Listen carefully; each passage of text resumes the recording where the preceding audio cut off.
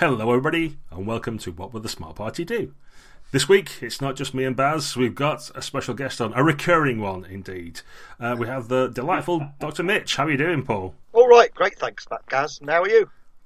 Yeah, I'm living the dream. And Baz, you're there as well, right? Yeah, we got the old Smart Party back together. We haven't had all three of us on a cast since the very early days of this podcast. And we have spoken to each other in between. It's not like, we only get together when there's a full solar eclipse. But it's really nice to have everybody back on tape again. Ask your parents if you don't know what tape is. So, it seems apposite that we should talk about urban fantasy this week. Because, let's get the big picture out of the way, Mitch. Oh, that's a bit of a rhyme there. You've got a Kickstarter out at the minute called Liminal, which is...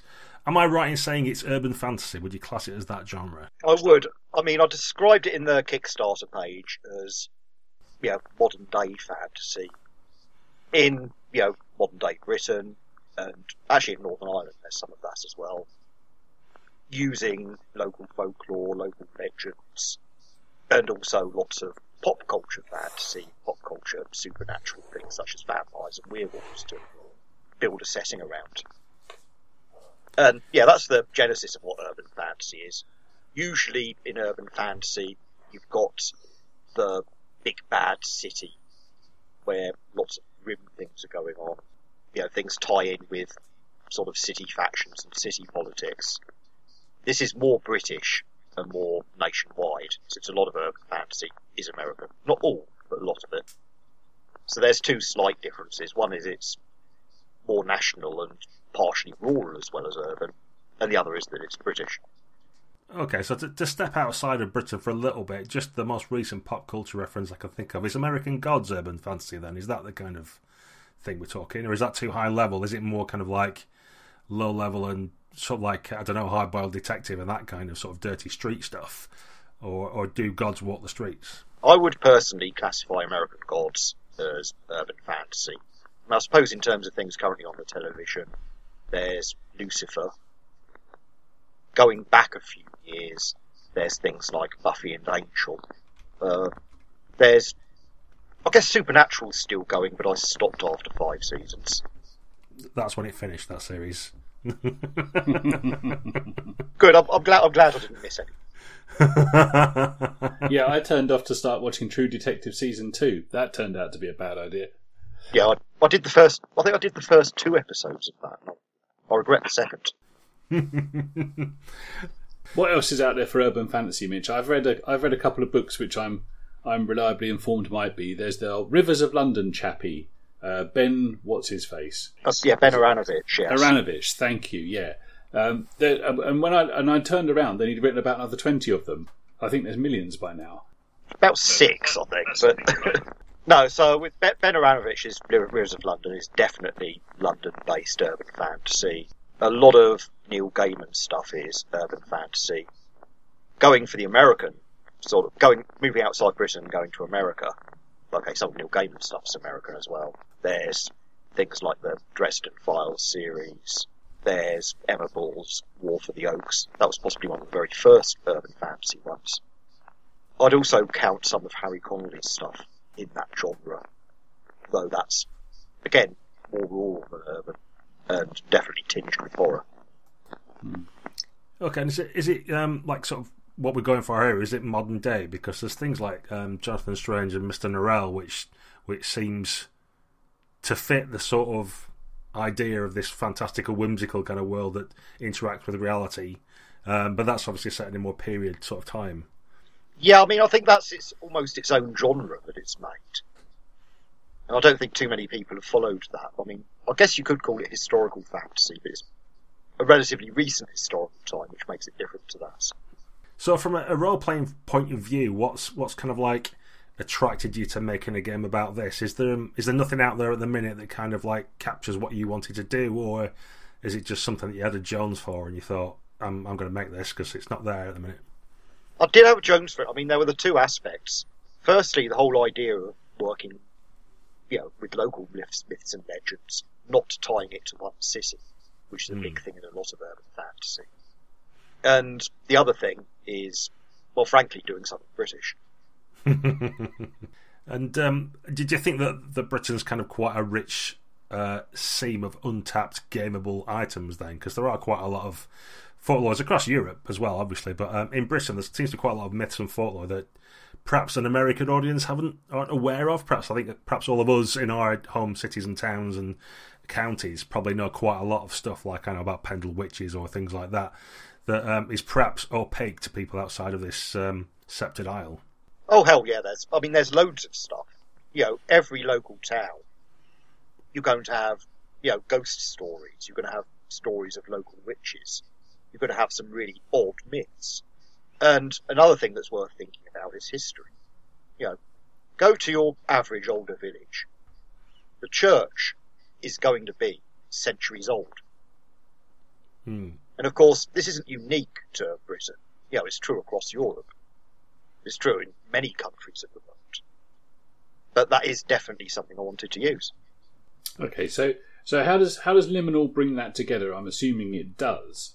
How does it bring together like the myths of Cornwall and the urban myths of Newcastle? Is there what's the frame that you hang this upon, Mitch? Okay, so the frame is there's something in the setting called the Hidden World, the world where there are magicians and fae and vampires, werewolves, ghosts, and so on. Most people don't know about those. Some do. Some are sort of half a part of that world, partially a part of the mortal world. And those people in the game are called Liminals. Gosh, it's the same as the title. That's a coincidence, isn't it? That was lucky. Well, you did. In fairness, the title is fairly new to this project. I know that much. The Liminals, don't quite fit into ordinary society. They're certainly not a part of supernatural society, on the other hand. They're in between. And they're also trying to do something good along the way. Trying to protect mortals when there's threats. They're really the only people who can do that. And in terms of tying myths together from different areas, there are in this game various factions, if you like, that are certainly national in their agendas. So, to give one example, the werewolves. The werewolves are a lot of rural areas. There's, a werewolf gang sort of controls some aspects of that. But there's also a group called the Jaeger family, who are claiming to be werewolf nobility, and all of the gangs should swear allegiance to them. Other factions have similar nationwide takes. The vampires are trying to control the monarchy. They're centuries out of date in the sense of thinking of where the power lies. Yeah. But, they're quite old, they would be. Yeah, I like the idea of vampires just kind of being a bit out of touch, really, because they're so long-lived. It's bad enough talking to my mum. If you imagine someone who's a few hundred years older than that trying to get to grips with Snapchat, it's just... So it feels like that game's... it feels like something that might appeal to young adults as well. I don't know how you feel about that, because there seems to be a swathe of young adult novels and then TV adaptations and that sort of thing at the minute. And it revolves around... there's the world's kind of as it is, and then there's some people with special powers or weirdness going on, and then there's those that lie in between, or are the undiscovered heroes almost at first, and then sort of trying to find their place in the world.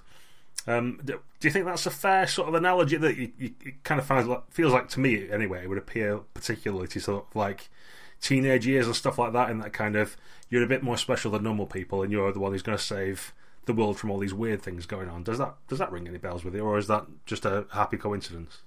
I think, in terms, there are some very good young adults, sort of urban fantasy ones. Some going at that market.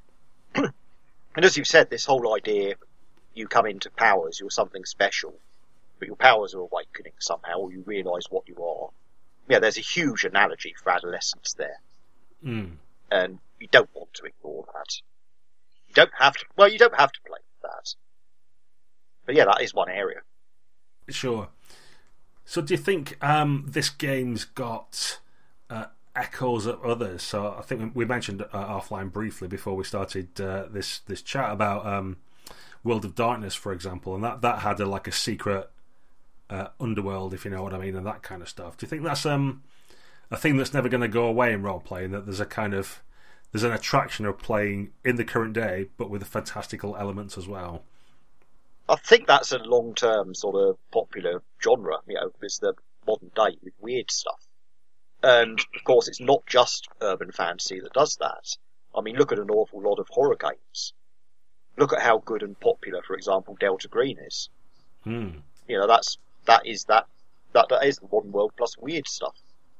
Well, that's true, actually. Yeah, I hadn't thought of it like that. I mean, I'm not saying Delta Green is an urban fantasy game, but I don't think urban fantasy is the only thing that does that modern world combined with either a supernatural element or, I don't know, some weird alien element. That's another thing that could come into science fiction. And I was supposed to carry on, so I'm just rattling along here. In terms of other games that have done similar things, I mean, there's a couple of Powered by the Apocalypse type games which do this. There's Urban Shadows, which is very much, focused on build your city, it's communal world building there, build your city, play with the supernatural politics of your city, which is a different emphasis to Liminal. And I suppose the classic big first urban fantasy things would have been the World of Darkness games, which very strongly play with that adolescence metaphor, I think. Make it that people are playing what are normally seen to be monsters. But, it's a stereotype of the internet, isn't it, that people played that and ended up playing superheroes with fangs. Yeah. Which actually sounds quite cool, but it's also ignoring, the politicking aspect of it and the horror aspects. I mean, other games out there, the Dresden Files has got the role-playing game attached to it. There's also Monster of the Week, powered by the Apocalypse World. If you go back to the 90s, of course, Buffy and Angel both had games based on. Yeah, so on that basis, Mitch, were you not perhaps... What was your fear level like for launching a Kickstarter into what sounds like a crowded market for that piece of the gaming pie already? I mean, at the time of recording, we're a week into it, maybe a little bit more, I think, and of course, by the time someone listens to this, the numbers will be well out of date. But it's fair to say you've smashed your goals. I'd have been terrified launching a game into that crowded marketplace. Were you in that spot as well? Yeah, I mean, I hoped we did have, despite games out there, something very unique, different in its emphases, different in the presentation of the supernatural and the location. Because it's not a horror game in that sense, like so many of the others are. But yeah, of course I was terrified. Of course, the first day I launched the Kickstarter, that's a day lost because every 5 minutes I've got to click and see that it's how it's doing. Just mashing refresh. I mean, there was a game I was going to be playing online on Wednesday night, and it was cancelled. But one of the players there joked, "But it's okay, Paul can go back to his business and visit fresh on the Kickstarter." But that's a real thing, though, isn't it? I mean, don't be coy. There'll be people listening to this who don't even know this Kickstarter exists, and hopefully we'll get it out in time that they can go and check this out. What were you asking for? What have you got so far? What are the stretch goals looking like? If I'm going to go and shill, which I'm actually very grateful for you to give me this opportunity on the... not a problem. The 5-minute advert spot starts now, listeners, so if you want to skip ahead 5 minutes... But, no, in all seriousness, I thought we did have something unique. I was really terrified and thrilled. Now I'm overwhelmed with, how popular it's been, how well the things I've put out there have been received. And there's all sorts of things that help there. The art helps. In terms of that, we've got the core game, which is detailing the setting, detailing, of course, the rules, giving some GM tools to deal with everything. And then, in terms of supplements coming out, we've got actually some really good authors involved. So, Neil Gow, who's run a lot of urban fantasy things at conventions, he's doing, one book that's already funded on London, and another one that's, last time I looked, was £500 off funding, called Nova Castria. And that's something he's been playing with for a long time, wanting to bring out. it's really nice that he wants to do it with this setting.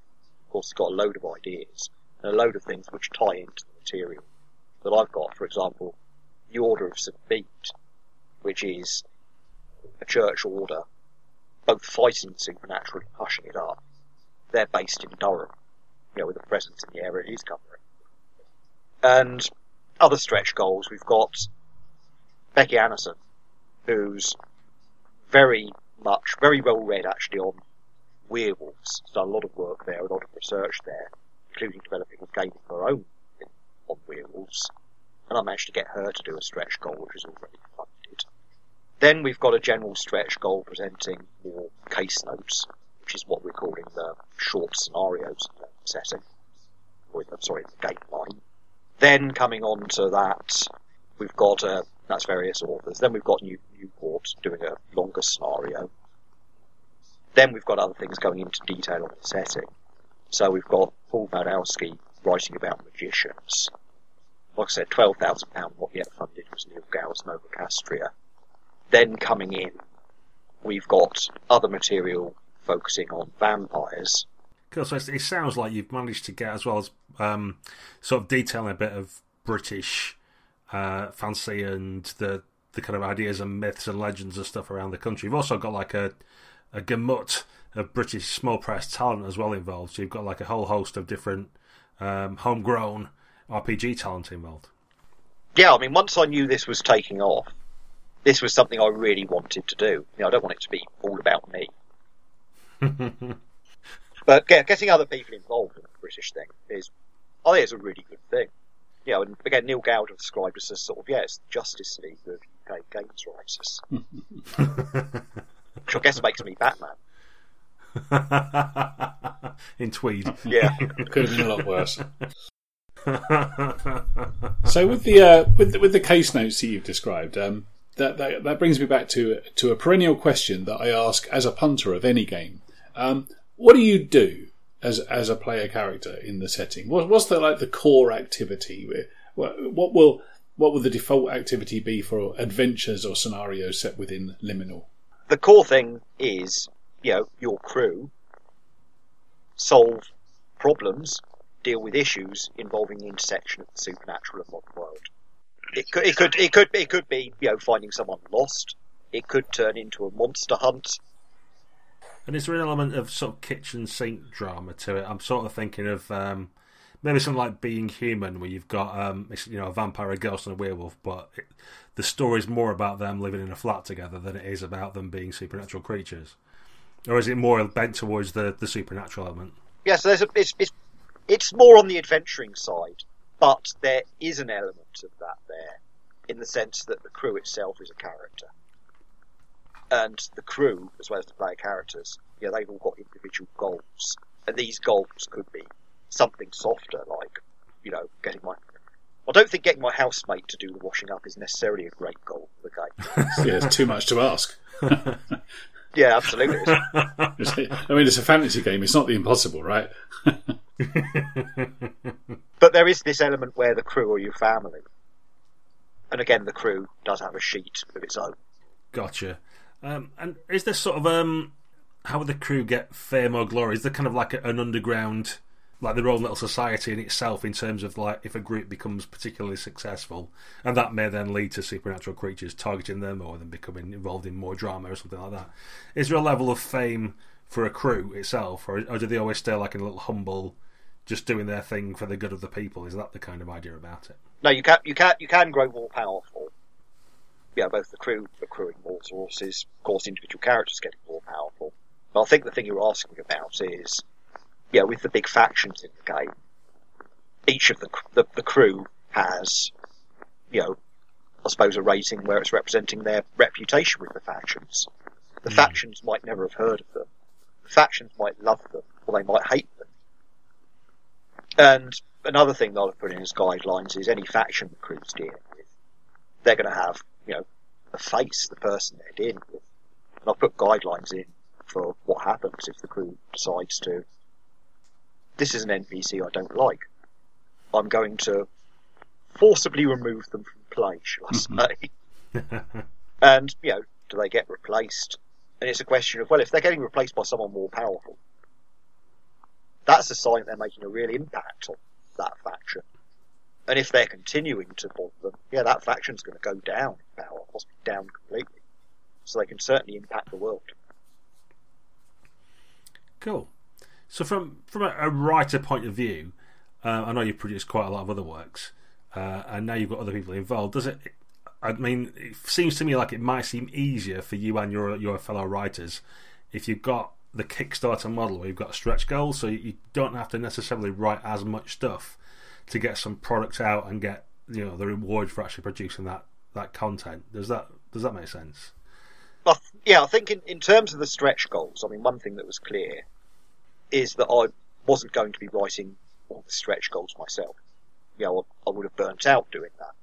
So having, me building the core and overseeing everything and other people doing the stretch goals is, perfect for what I wanted to do. And again, if I think, I thought, hey, there should be a book on werewolves in the setting.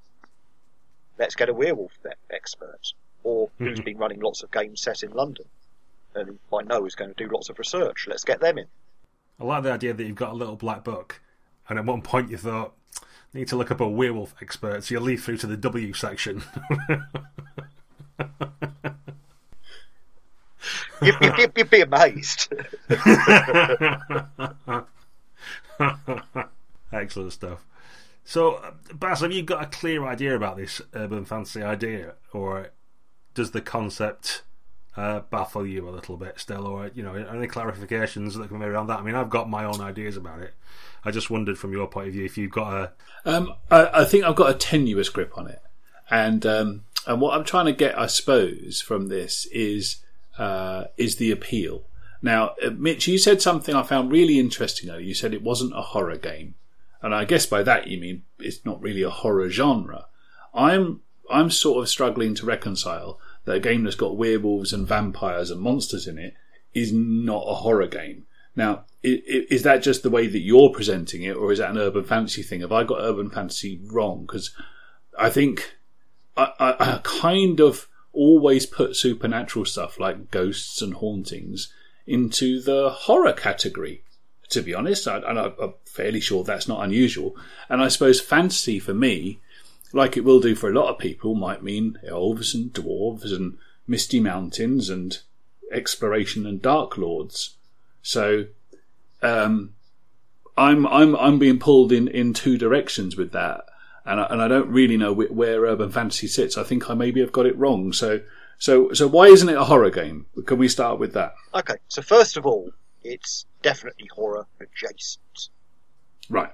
But to turn it round on, would you say that, okay, again, going back to the 90s, something like Buffy. We like it there. Was that a horror show? No, but Buffy, to be fair, I didn't have Buffy in urban fantasy until you said that either. So again, I'm not the expert in this at all, and I bow to your wisdom, because I had Buffy sometimes as a musical, often as a comedy, teen romance. Buffy was a whole bunch of stuff. I didn't realise that was urban fantasy. I guess it's obvious that it is because it's set in a town, so that's the urban bit done. And it's fantastical. It's fantastical, but that was still about, demons and vampires and stuff like that. And so it wasn't horror because it wasn't scary, but it wasn't fantasy because it didn't have anyone casting magic spells in the way that I recognise. I know that it did, but it didn't. So I'm confused. I guess in that case, you wouldn't necessarily recognise it as fantasy. I see. Right. Okay. Of course, we talk about different fantasy genres. The obvious genre that most people think of in terms of fantasy, and me included, is, high fantasy. Which would be Hobbit and Lord of the Rings, D&D. These are all high fantasy things. Mm-hmm. Then there's other things where you might call it low fantasy. For example, I don't know, the Lankmar type stuff, or Blades in the Dark. Yeah, I was thinking that. Yeah. And that's certainly still fantasy. And then there's other things like, historical fantasy. Mm-hmm. But so this is, ingredients, some fantasy ingredients, mixed in with the modern world. Gotcha. No, that does help make sense, yeah, because when I think about it, then if I'm thinking about high fantasy, The idea of going into a dungeon and facing ghouls, well, that's a horror story, isn't it? If you want to take it that way, facing liches and beholders and dragons even is a horrific thing to do. So, yeah, I think I think just getting my head around it, I've not dismissed the genre, far from it. I'm lucky enough to have a wonderful wife who blogs and writes for the Smart Zine about young adult novels, and I'm surrounded by urban fantasy. But I had it down, honestly, I had it down as more like the successors to, first of all, Anne Rice, and then it would be the Twilight Saga, and then it would be your Kelly what's-her-face, who does Bitten and that kind of stuff. And I had them down as like teen romances as much as anything else. But with a not so much horror as an element of chill about it, and a little bit of a frisson of danger. And that's where I had it pegged. Yeah, I mean, to be honest, supernatural romance is its own big genre. Oh, okay. I mean, it's not something that I'm particularly drawing upon for Liminal or where my gaming is. I mean, I guess the one big game I can think of in that genre would be Monster Hearts. Yeah, exactly. That I guess I've conflated urban fantasy with that almost entirely. So is your game not got sex moves and stuff in it then? Are people not getting jiggy with the D20s? No one's allowed to have sex in my game. Excellent. Good news. How very British of you. Or if we do, we fade to black. You see, that's interesting because, not the sex move bit, the other bit you were saying before that, because when you were mentioning Urban Shadows and other Powered by the Apocalypse games, I was going to say Monster Hearts as an example of urban fantasy, but from what you're saying, actually, really, it's probably not that much. I think we could sort of slice definitions of genres here quite a bit. Yeah. I mean, I think it's very fair to say that the paranormal romance type genre is a subset of urban fantasy. Right, so it's much broader than I thought it would be, to be honest, and it's kind of what I'm getting from this is it's what it says on the tin. It's modern day fantastical elements, and within that there's probably dozens of different sort of styles and tones that you could drape over your game. So is Liminal then a genre toolkit that allows you to play all of those things in the game? Is it trying to be all things to all people, or is it something that's much more focused with its own setting and its own drives and its own things that it's trying to achieve? I'd guess it probably comes into, it's its own setting. Where I'd fit it in would be broadly the, hunting monsters, dealing with the nasty things that monsters do type area of urban fantasy, which is, of course, horror adjacent. But the big difference between that and horror is probably the player characters and monsters on a much more even footing. I see. Right, okay.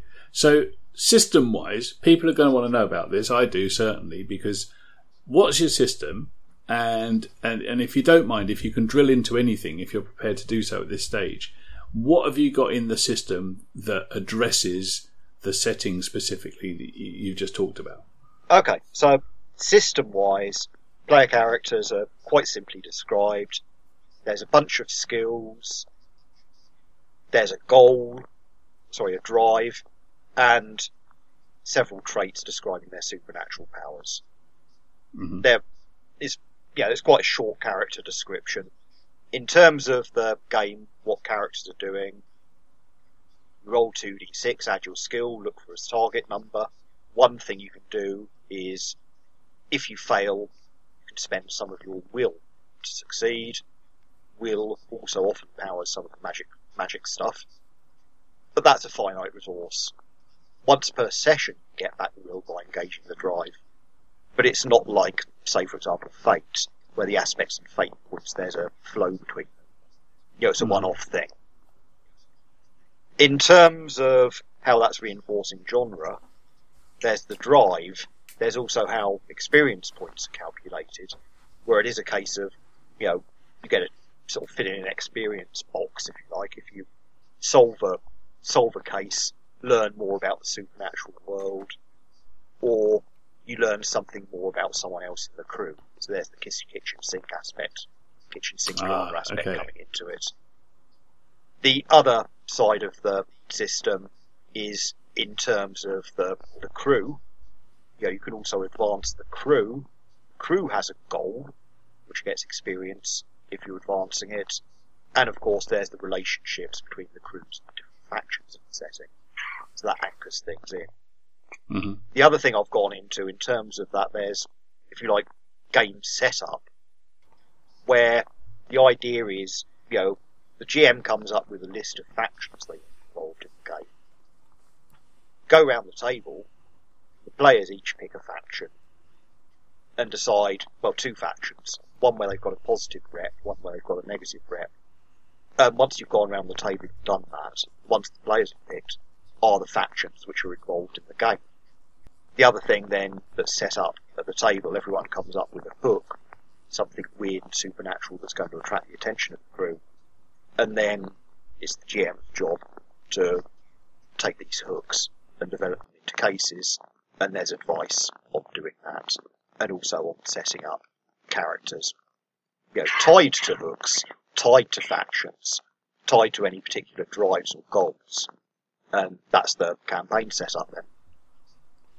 Okay, cool. Okay, that's really interesting. People always seem to be quite desperate to know this sort of stuff. It's urban fantasy obviously will appeal or not appeal, and it sounds like it's fairly broad. But some people just want to know what shape dice it is, and it's a deal breaker for them. Oh, absolutely. I mean, that is the question I've had most of any. And I'm not surprised. Why do people do that though? I mean, I do it as a consumer. Do you do that too, Mitch? When you're being a punter, when you look at games, do you scroll down to get to see whether it's a D percentage system, and then scroll back up to see whether it's about something you like? I think I'll go, that's interesting, I'll have a look at that. Well, what's the system like? Yeah. I think the first big sell is, do I like the concept? Right. I think system is more something that puts me off something, rather than necessarily attracts me. Mm-hmm. I mean, that's a whole other thing to discuss. I don't know if you guys are similar or not there. Don't know. I'll mull that one. I'm not... Well, if it's not D&D, you're not interested, are you, Baz? Bollocks to that. I play all kinds of other games. I play Advanced Dungeons and Dragons too, so there's that. That's 2 games, alright? Shush.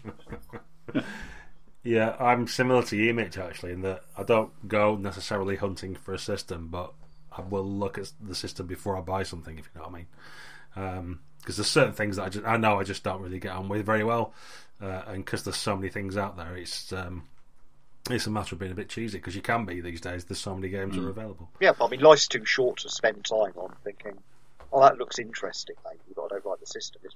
Life's too short to do that. You've got other choices. So you've been quite a prolific writer, as I've alluded to previously. With now your vast experience that you've got, I'll keep building you up. What do you think your writer's guidelines are? If there was, because you're bringing some new people, not necessarily new people, but you've got a wide variety of other British talent that you're getting in on the Kickstarter.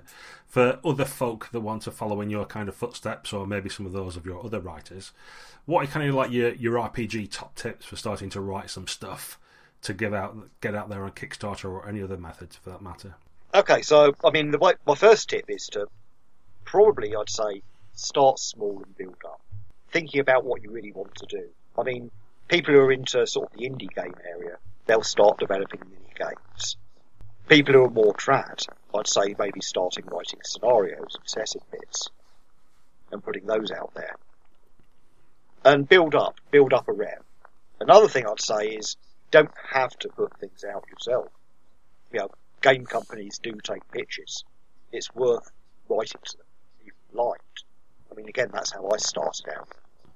But in terms of general writing things, especially if you're doing something you're releasing yourself, a Kickstarter project, what you've got to do is get really passionately behind it. Do the best damn job you can. Put everything into it. Might be heartbreaking, but you've got to try. I mean, another thing I'll say is also make sure any project you do, you're challenging yourself. You might think, I'm 90% certain I could do that, but it's hard. That's a good project to take on. Mm-hmm. Don't be afraid. If you're taking on a project, you think, that's easy, I know I can do that. You're just a hack, really, aren't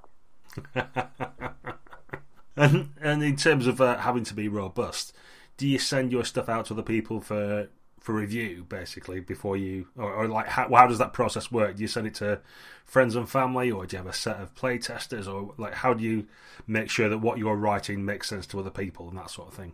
Okay, you've absolutely got to be robust in playtesting wherever possible. There might be practical concerns that make that harder or make that take more time than you like. But what you've got to do is, firstly, if you're writing something, playtest it yourself. Make sure it runs with you doing it for other people. The other thing is, make sure someone else can do it just looking at your writing. You need someone who's not to be able to run research. And both of those stages are important. And another thing is, listen to feedback. Listen to feedback from people who've read it. Listen to feedback from people who've run it or tried to run it. I'm not saying you have to take notice. No, I do say you have to take notice of everything they say. I'm saying you don't necessarily have to do something they say. Some people have got preconceived ideas, or you might get two pieces of feedback which contradict each other, in which case you might as well do what you like. But if you've sent it out to several playtests and they've said this specific map mechanic is broken, then it's broken. Sorry, but that's something you need to fix. I mean, the last thing I'll say on that is as well, with playtesters, they are doing you a massive favour. They are bringing out a game that's not polished. It's probably just a rough text. And you should be grateful for that favour. Yeah, they're doing it because they're enthusiastic about what you're doing. But you certainly need to acknowledge that. Certainly, if ever possible, you ought to at least give them a copy of the game. They've deserved it. They've earned it. Yeah, I quite agree. I just had a little montage there of you speaking when you mentioned that you might get feedback off many groups saying your math mechanics are broken. And as a maths professor, I could just see a dark little cottage with you sat crying as lots of feedback's coming in that your maths is wrong, and you questioned your whole life. Well, it's sad, isn't it? If you present a new game and 10 people have written back to you, or even 2 people have written back to you saying core mechanic is horrible, it just doesn't work.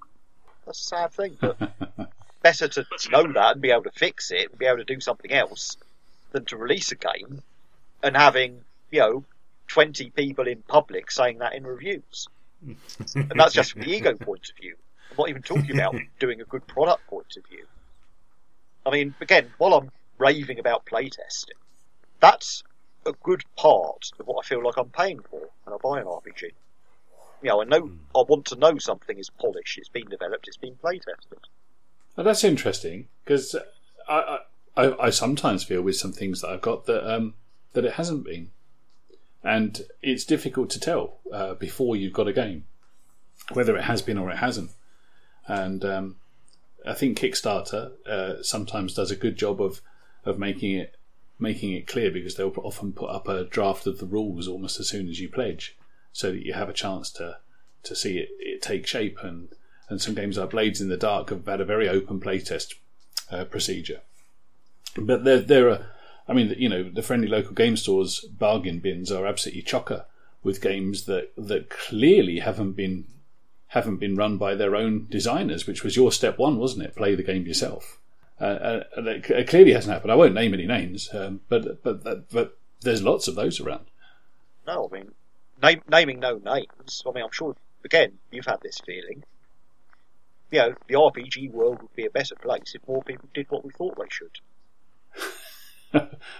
And you could take RPG out of that sentence and it still stands up. I know. But no, I agree. Some things are not as playtest as they should be, and that's a pity. It's also annoying if you've bought it and it doesn't work. Yeah. I suppose the other aspect then I wanted to sort of question you on is your choice of artist, because I think it's quite important for this kind of genre particularly to have images that capture some kind of imagination and seem a little bit fantastical, more than, say, I don't know, if I was bringing out an OSR product, I know that people understand what skeletons and orcs are, but if I'm producing something like this, then I want, like something that visually drew me in. Is that something you went for, or is it, The art is hugely important, and okay, yeah, I am used to working with Jason Benker, who's the artist for Liminal, but also art in games is a big thing. It should illustrate what's going on. It should be of a style that works. And I suppose I'm being a bit of a politician and talking around your question, but to answer it properly, as Jason's done a lot of fairy tale type things, and his sort of oil painting style that I've seen in other things he's done and in the works he's got on his websites, that is spectacular, and that's absolutely brilliant for the game I want to do. He's the perfect artist for it. And choices of artist, whose style suits, who's good, it's an important part of the design process. Yeah, I really like his 5-ring stuff and things like that. He's a very imaginative artist, if you know what I mean. So that, like, some of the stuff seems a little bit again, I'm trying to be politic now, I'm not using a word that might offend someone, but kind of wispy or ethereal, or, do you know what I mean? So it's not like a technical drawing where everything's like perfectly drawn out and you can, like a life study. It's more kind of imaginative, I suppose, is the what I'm looking for. Yeah, I thought with Jason we'd get a bit of a fairy tale vibe going with the art. That's probably what I was groping towards, and I think what you've just said, he's very suited to that. And how do you feel this is something that I've been thinking about, looking at Earth Dawn, which is a game our listeners won't have heard me mention before. But no, tell me about it, guys. Well, we're back in the 90s again. 1993, I was young. So, yes, Earth Dawn. That's got some great artists in it in terms of Liz Danforth and Jenny Arcelio and Jeff Lobenstein, who I really liked. But it's chalk and cheese, because looking through some of the books as well as recently, there's also some like really bad artists, or I think they're bad. And I think that's one of the problems you've got with art, is that it can be in the eye of the beholder whether you value the product or not. So how do you feel about games that have got a mixture of styles rather than games that they've picked an artist and kind of, or maybe two artists, and gone with a style and stuck with it?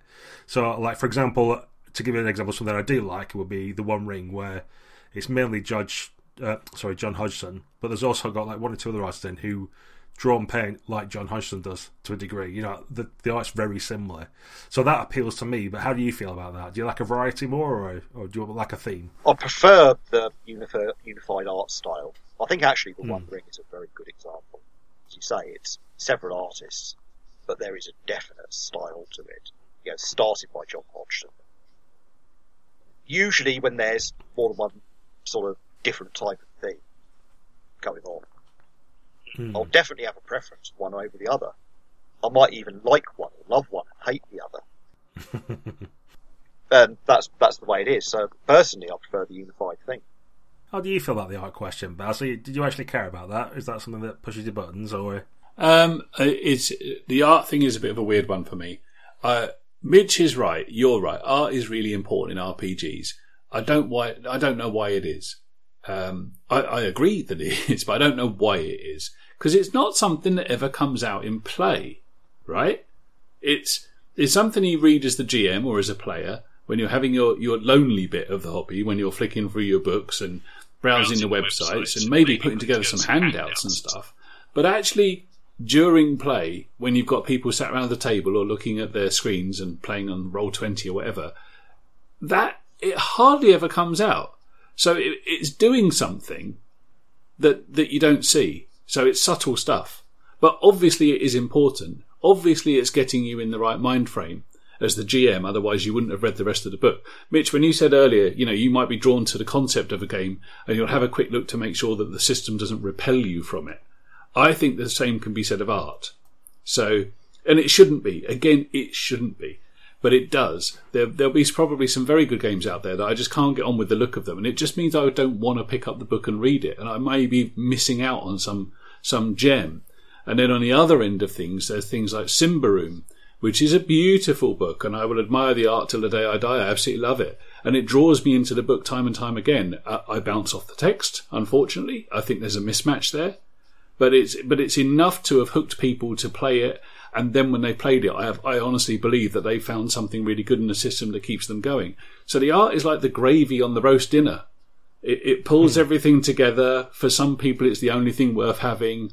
But you know what? It's when you say what goes in a roast dinner, nobody talks about the gravy, do they? They talk about the roast chicken and the potatoes. So it's really weird that art has such a powerful impact on people, yet you can't see it. If you walk into a convention and see 20 tables all playing role-playing games, you won't see any of the art, and you can't hear the art, and you can't smell the art. So it's a weird kind of sensory thing that doesn't show up during the game. I don't know.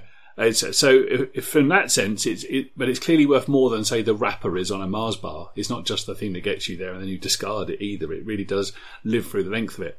My personal preference is I like to mix it up a little bit in the book. And I sometimes use that to aid me with my memory. I can remember sections of the original Dungeon Master's Guide depending on what cartoon was on the page. And I can remember where certain sections were with their chapter openers. And that was a real melting pot of lots of different things. Whereas there are other games like Blades in the Dark that has the same art style all the way through it. I don't particularly care for it. I don't dislike it, but it disappears for me.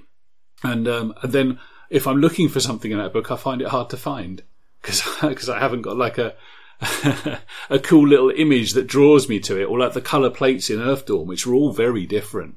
You know, Call of Cthulhu's has had so many artists, it's ridiculous, and people have their favourites and they're not so favourites. But I kind of like that. It's almost impossible to like everything, isn't it? But I like, having a great cover and a great, opener by a Tim Bradstreet picture might really stand out in a vampire book, but he won't do everything in it. So there's a long answer for you. I don't know. Art's important. I don't get why. And did you pick the cover of your book, Mitch? Because it's obviously a lovely painting. I'm just wondering what does that say about the game that's underneath the cover? Do you know what I mean? Yeah, I mean, I'll say, firstly, actually, I want to make it clear with Liminal, the image on the Kickstarter page is art that's in the book. It's not going to be the final cover. Right. Ooh. So that's something exciting to come. But it's a good image to present, it does show someone who's between these worlds. Mm.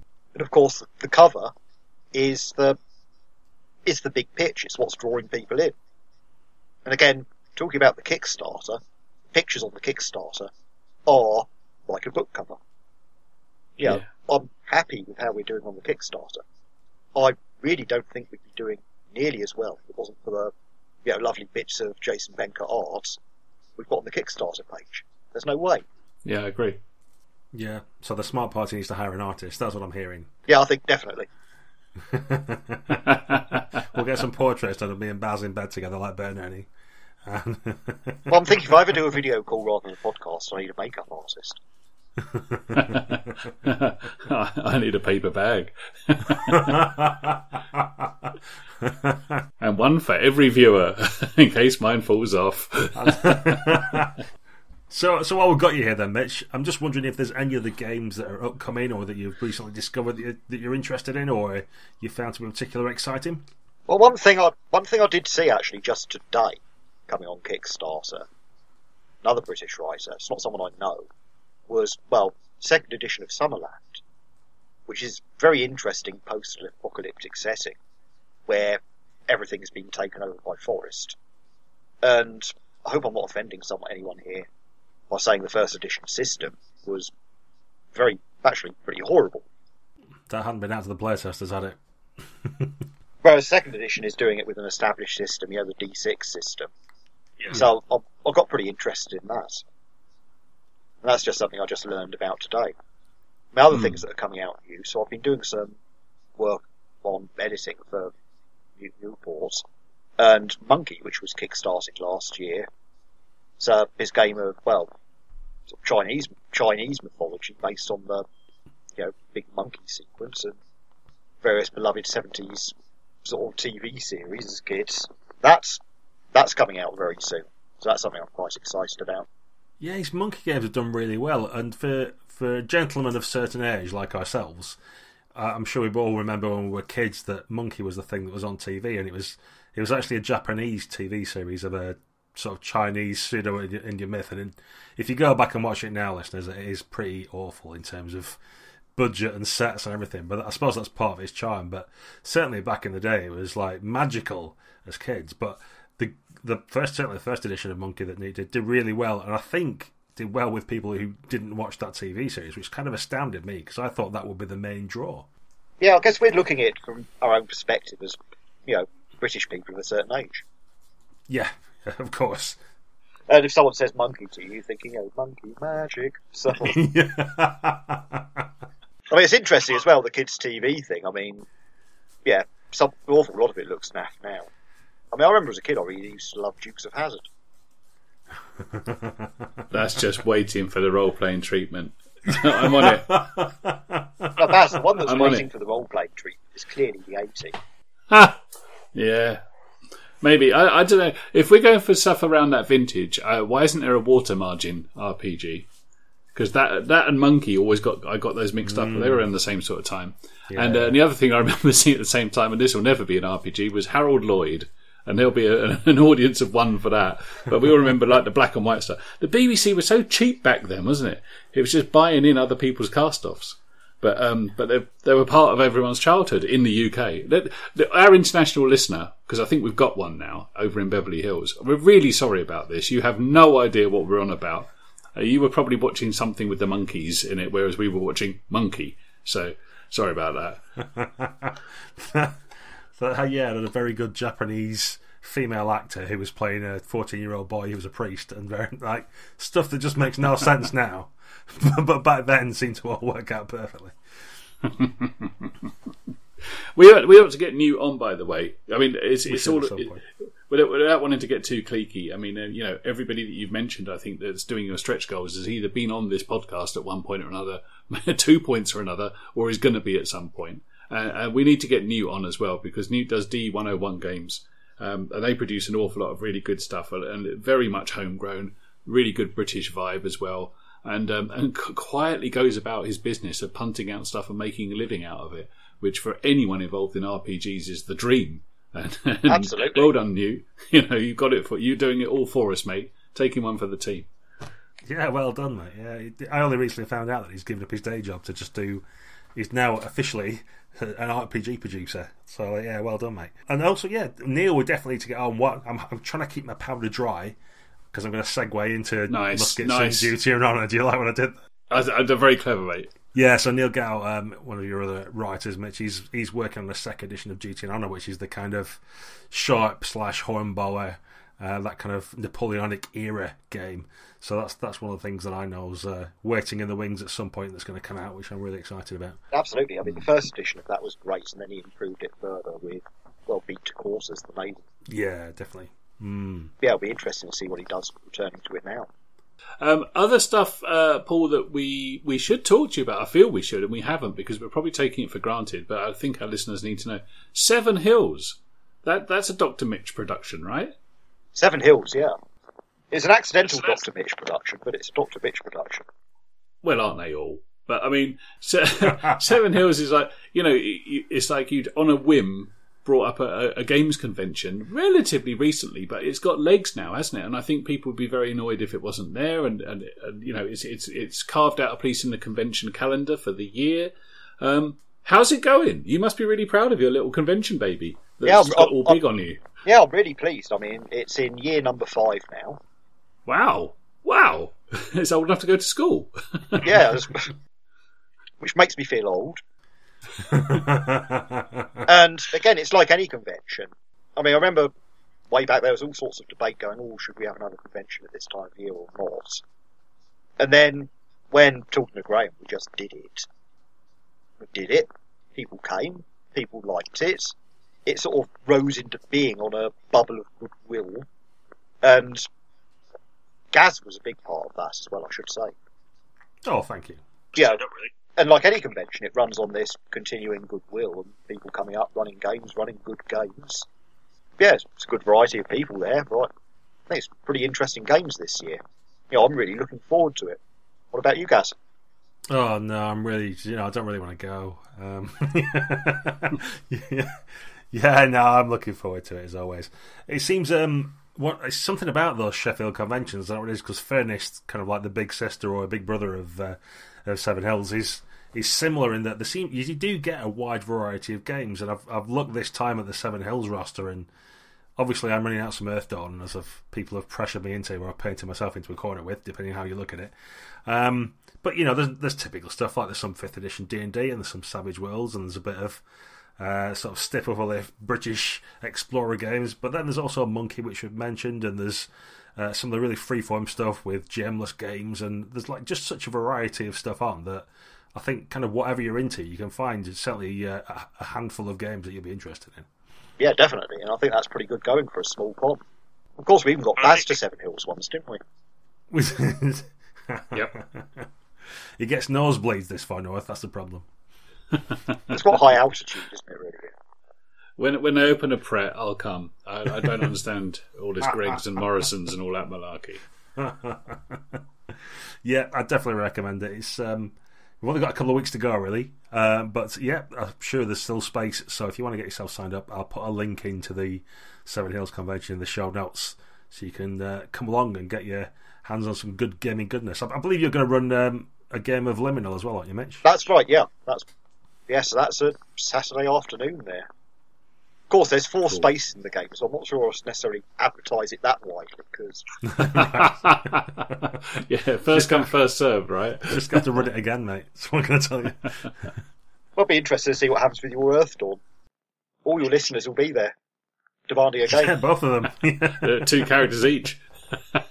It might just be me on my own. I'm really not sure about it. But I'll be happy just reading Earthdawn for 4 hours. I'll be all right one way or the other. Well, it's an evening slot, isn't it? We can just get you a beer and leave you in a corner. That's it. That's all I need these days. I'm a simple man. Simple pleasures. And talking of simple pleasures, I think we're about up. That's roughly our hour, Mitch. So it's been a pleasure as always to have you on. Thanks for coming back on. No, it's been lovely being here. Thanks for inviting me again and letting me shill my wares, but also, having a nice chat about other things. Correct. No, thanks ever so much, Mitch. It's a pleasure, and we should do this more. It's a pleasure. It's a pleasure to chat with you again, Baz, as well. Cool. Listen, good luck with Liminal. That's Liminal. Check it out on Kickstarter. I think by the time this drops, people will still have time to go and have a look and see if they like what they would like what they see. And I'm sure they will. And that's all it is. If you think you like the look of it, go for it. If you don't, don't be British. I demand you buy this game immediately. Put some money in the coffers, because jokingly, I think if you get to £1 million, I'll write something for it. Oh no, actually, that might stop people doing it. You have promised in Facebook, which is like doing it in public. It's as good as a legal contract, right? There's a stretch goal. I like the wordplay that we've not gone subliminal, we've gone like full on liminal, which is like, it's just in your face. Go and buy it. So yes, don't worry, listeners. There'll be links in the show notes as well to the Kickstarter, so you can go and check it out for yourselves. But for this week, that's goodbye from me. Goodbye from me. Bye from me.